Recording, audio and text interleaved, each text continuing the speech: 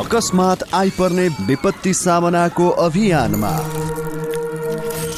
High फेस र Capital FM को सहकार्य कार्यक्रम आकस्मिक सन्देश।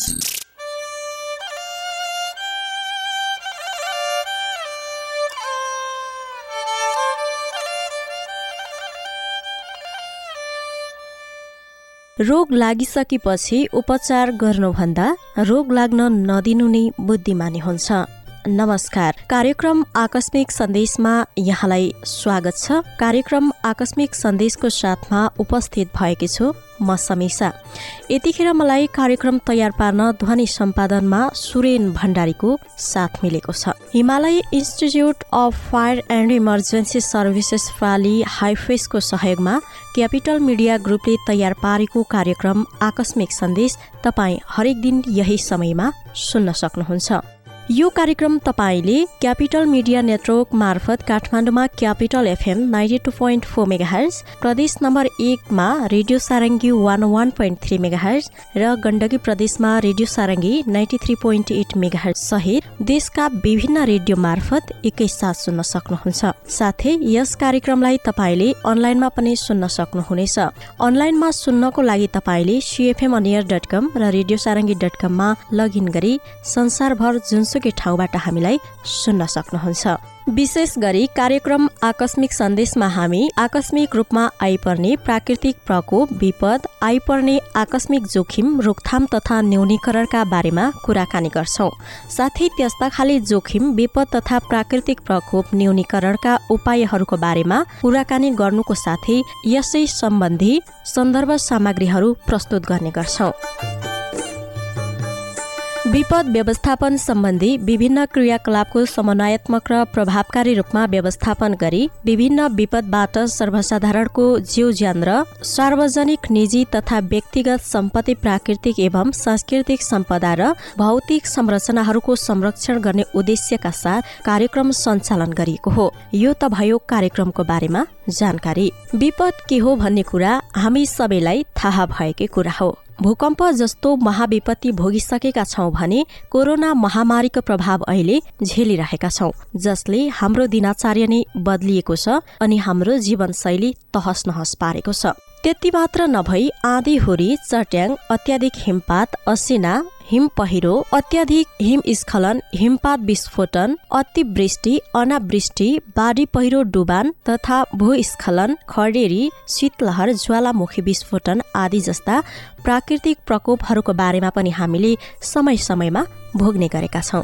त्यस्तै मानव सिर्जित अर्थात् अप्राकृतिक विपदहरूबाट पनि हामीले धेरै नै क्षति बेहोरिरहेका छौं। विभिन्न खालको रोग व्याधि, महामारी, अनिकाल, डढिलो, आगलागी, विभिन्न दुर्घटना, वातावरणीय प्रदूषण, वन विनाश आदिलाई अप्राकृतिक तथा मानव सृजित प्रकोप तथा विपदको रूपमा लिन सकिन्छ। समग्रमा हामी विपदलाई कुनै स्थानमा आपतकालीन अवस्था सिर्जना भई धनजनको क्षतिको साथै जीवनयापन र वातावरणमा प्रतिकूल असर पार्ने प्रक्रिया विपद हो भनेर परिभाषित गर्न सक्छौं।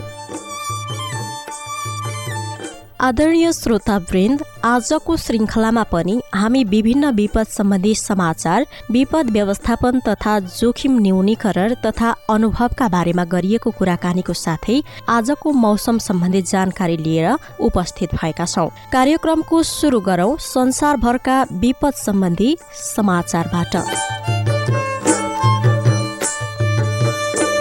मनसुन सुरु भए यता जेठ 31 गते यता पहिरोबाट बढी क्षति भएको गृह मन्त्रालयले जनाएको छ। जस अनुसार मानिसको ज्यान जाने गरी विभिन्न 12 जिल्लामा बाढी र पहिरोजन्य ठूला विपदका घटना भएका छन्। पहिरोका कारण हालसम्म 46 जनाको मृत्यु भएको छ।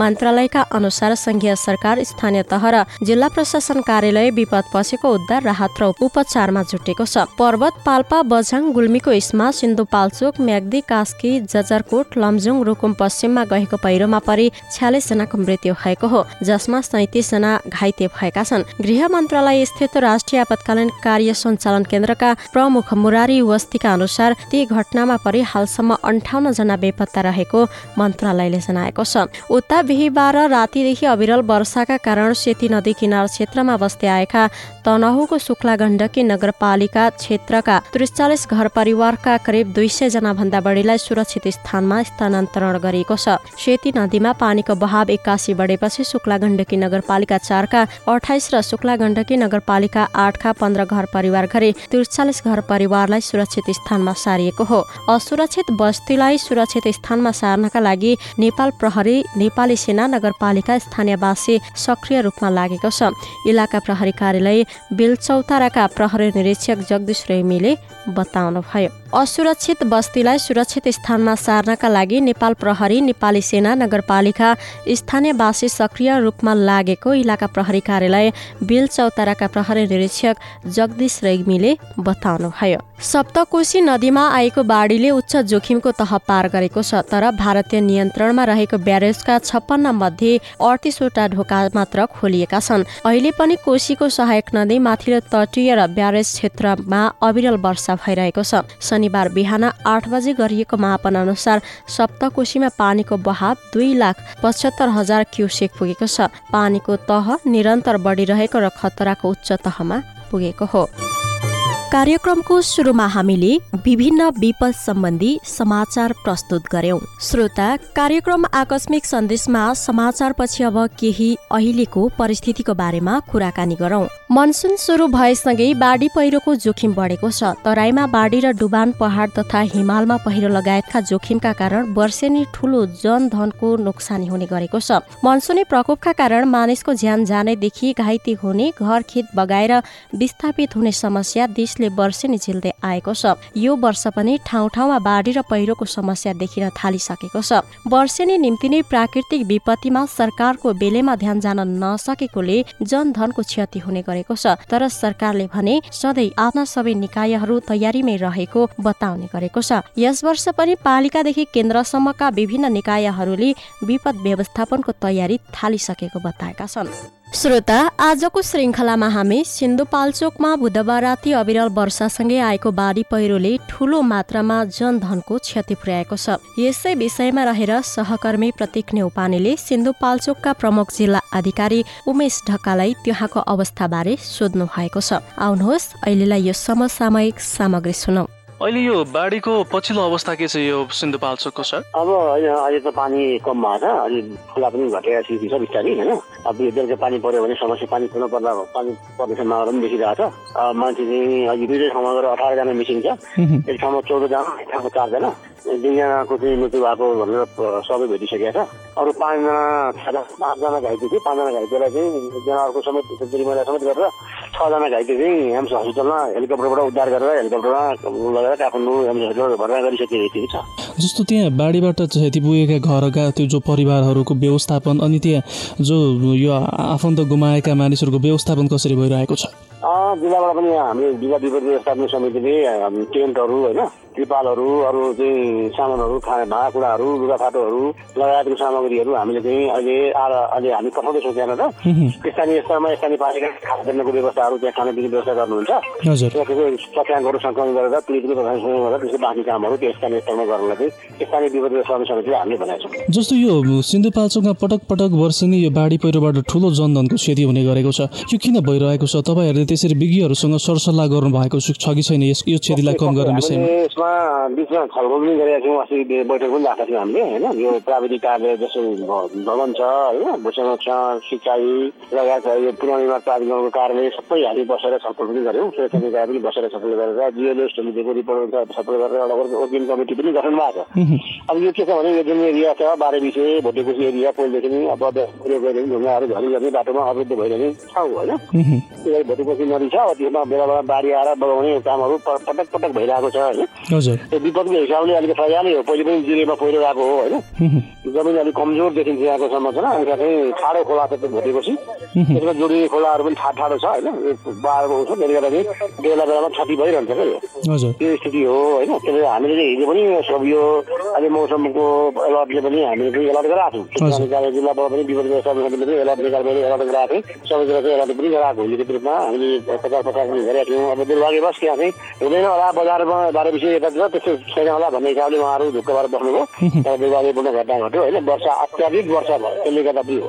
जस्तो यो अब यो सिन्धुपाल्चोकको यो जुन यो अवस्थालाई मध्यनजर गर्दै त्यसको भौगोलिक अध्ययन गरेर अब त्यहाँका जोखिमपूर्ण बस्तीहरूलाई जोखिमपूर्ण ठाउँमा रहेका बस्तीहरूलाई सार्ने कुराहरू यस्ता विषयमा चाहिँ तपाईँहरूले माथिल्लो निकायसँग समन्वय गर्नुभएको छ कि छैन? पक्कै, किनभनेदेखि यो भूकम्पपछि नै यो कुराहरू धेरै मात्रामा आएको हो। राष्ट्रिय ठुलो निर्माण प्राधिकरणसँग पनि पटक पटक छलफल भएको विषयवस्तु हो विगतमा पनि होइन। हजुर यहाँको मात्रै होइन भूकम्पीय हिसाबले यो जस्तो चाहिँ तपाईँको सिन्धुपाल्चोक होला, नुवाकोट होला, धादिङ होला, यी सबै जिल्लाहरूको सन्दर्भमा पनि दोलखा यसमा पनि त्यसमा जियोलोजिकल अध्ययन गरेर रिपोर्टहरू बुझाएको छ प्राधिकरणमा होइन। त्यही भएर यसमा थप काम भयो भने के हुनसक्छ। नभए पनि अब परम्परागत रूपमा हाम्रो गाउँठाउँमा पाहाडमा बसेको बस्तीहरूलाई चाहिँ सडक चाहिँ हामीले चाहिँ गरेर गर्न सक्ने स्थिति छैन। एउटा वृहत रूपमा कार्यक्रम ल्याएर गर्नुपर्ने हुन्छ होइन। तर पनि अब यो चाहिँ अब कस्तो अर्को पनि एउटा पक्ष के पनि जोडिन्छ नि बाटोघाटहरू जुन बनेको छ नि गाउँ गाउँमा त्यसले पनि केही कुरा समस्याहरू आएको छ भन्ने कुरा पनि आउँछ। जिल्लामा कुरा गर्ने भनेदेखि त्यसले पनि यो बाढी पहिरोको कुराहरूमा अलिकता त्यसले पनि असर पारिरहेको स्थिति छ होइन। तर हिजोको घटना चाहिँ जुन छ अत्याधिक वर्षाको कारणले गर्दा भएको यति ठुलो वर्षा भयो कि त्यही ठाउँमा कन्सन्ट्रेट भएर पनि वर्षा भयो कि त्यसले गर्दा चाहिँ त्यो चाहिँ यति ठुलो घटनाहरू घटेको हो।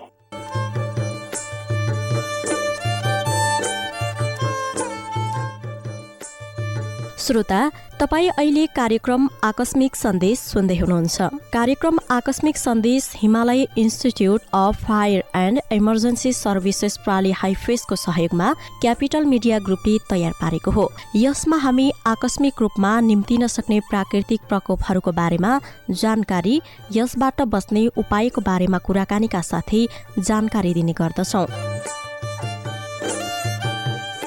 श्रोता, अहिले तपाईँले सिन्धुपाल्चोकमा गएको पहिरोको अवस्थाबारे सहकर्मी प्रतीक नेउपानेले सिन्धुपाल्चोकका प्रमुख जिल्ला अधिकारी उमेश ढकालसँग गर्नुभएको कुराकानी सुन्नुभयो।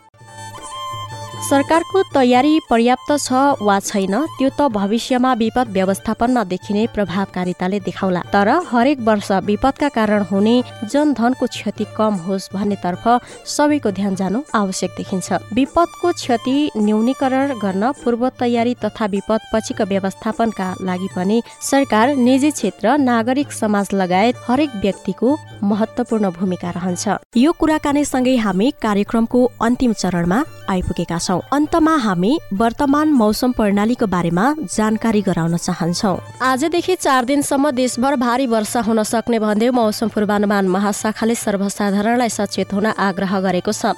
भारी वर्षासँगै नदीमा बहाव बढ्न सक्ने र शुक्रबारदेखि आइतबारसम्म कन्काई, कोशी, कमला, बागमती, नारायणी तथा यसका सहायक नदीमा पानीको सतह बढेर तहसम्म पुग्न सक्ने पूर्वानुमान गरिएको छ। यसैबीच राष्ट्रिय विपद जोखिम न्यूनीकरण तथा व्यवस्थापन प्राधिकरणले प्रेस नोट जारी गर्दै प्रदेश 1 र 2 को चुरे तथा तराई क्षेत्रमा बग्ने खोला तथा नदीमा ठूलो बाढी आउने हुनाले त्यस क्षेत्रका बासिन्दालाई सतर्क र विशेष चनाखो रहन आग्रह गरिएको छ। उक्त समयमा तराईको झापा, मोरङ, सुनसरी, सप्तरी, धनुषा, महोत्तरी, सिराहा, सर्लाही, बारा, पर्सा, रौतहट, चितवन लगायत जिल्लाका कतिपय होचो ठाउँमा डुबानको सम्भावना रहेको छ। प्राधिकरणले यी 4 प्रदेश बाहेक प्रदेश नम्बर 5 तथा कर्णाली, सुदूरपश्चिम प्रदेशका बासिन्दाले पनि यो समयमा सतर्क रहनुपर्ने आवश्यकता ल्याएको छ। प्राधिकरणले आफ्नो टोल बस्ती आसपासमा खोला नदीको बहावबारे जानकारी लिन र समुदायमा जानकारी दिन समेत अनुरोध गरेको छ। बाढी पहिरो र डुबानबारे मिडियामा आउने सूचनालाई समेत ध्यान दिन प्राधिकरणले आग्रह गरेको छ। यसै मौसम सम्बन्धी जानकारीसँगै आजको कार्यक्रम आकस्मिक सन्देशको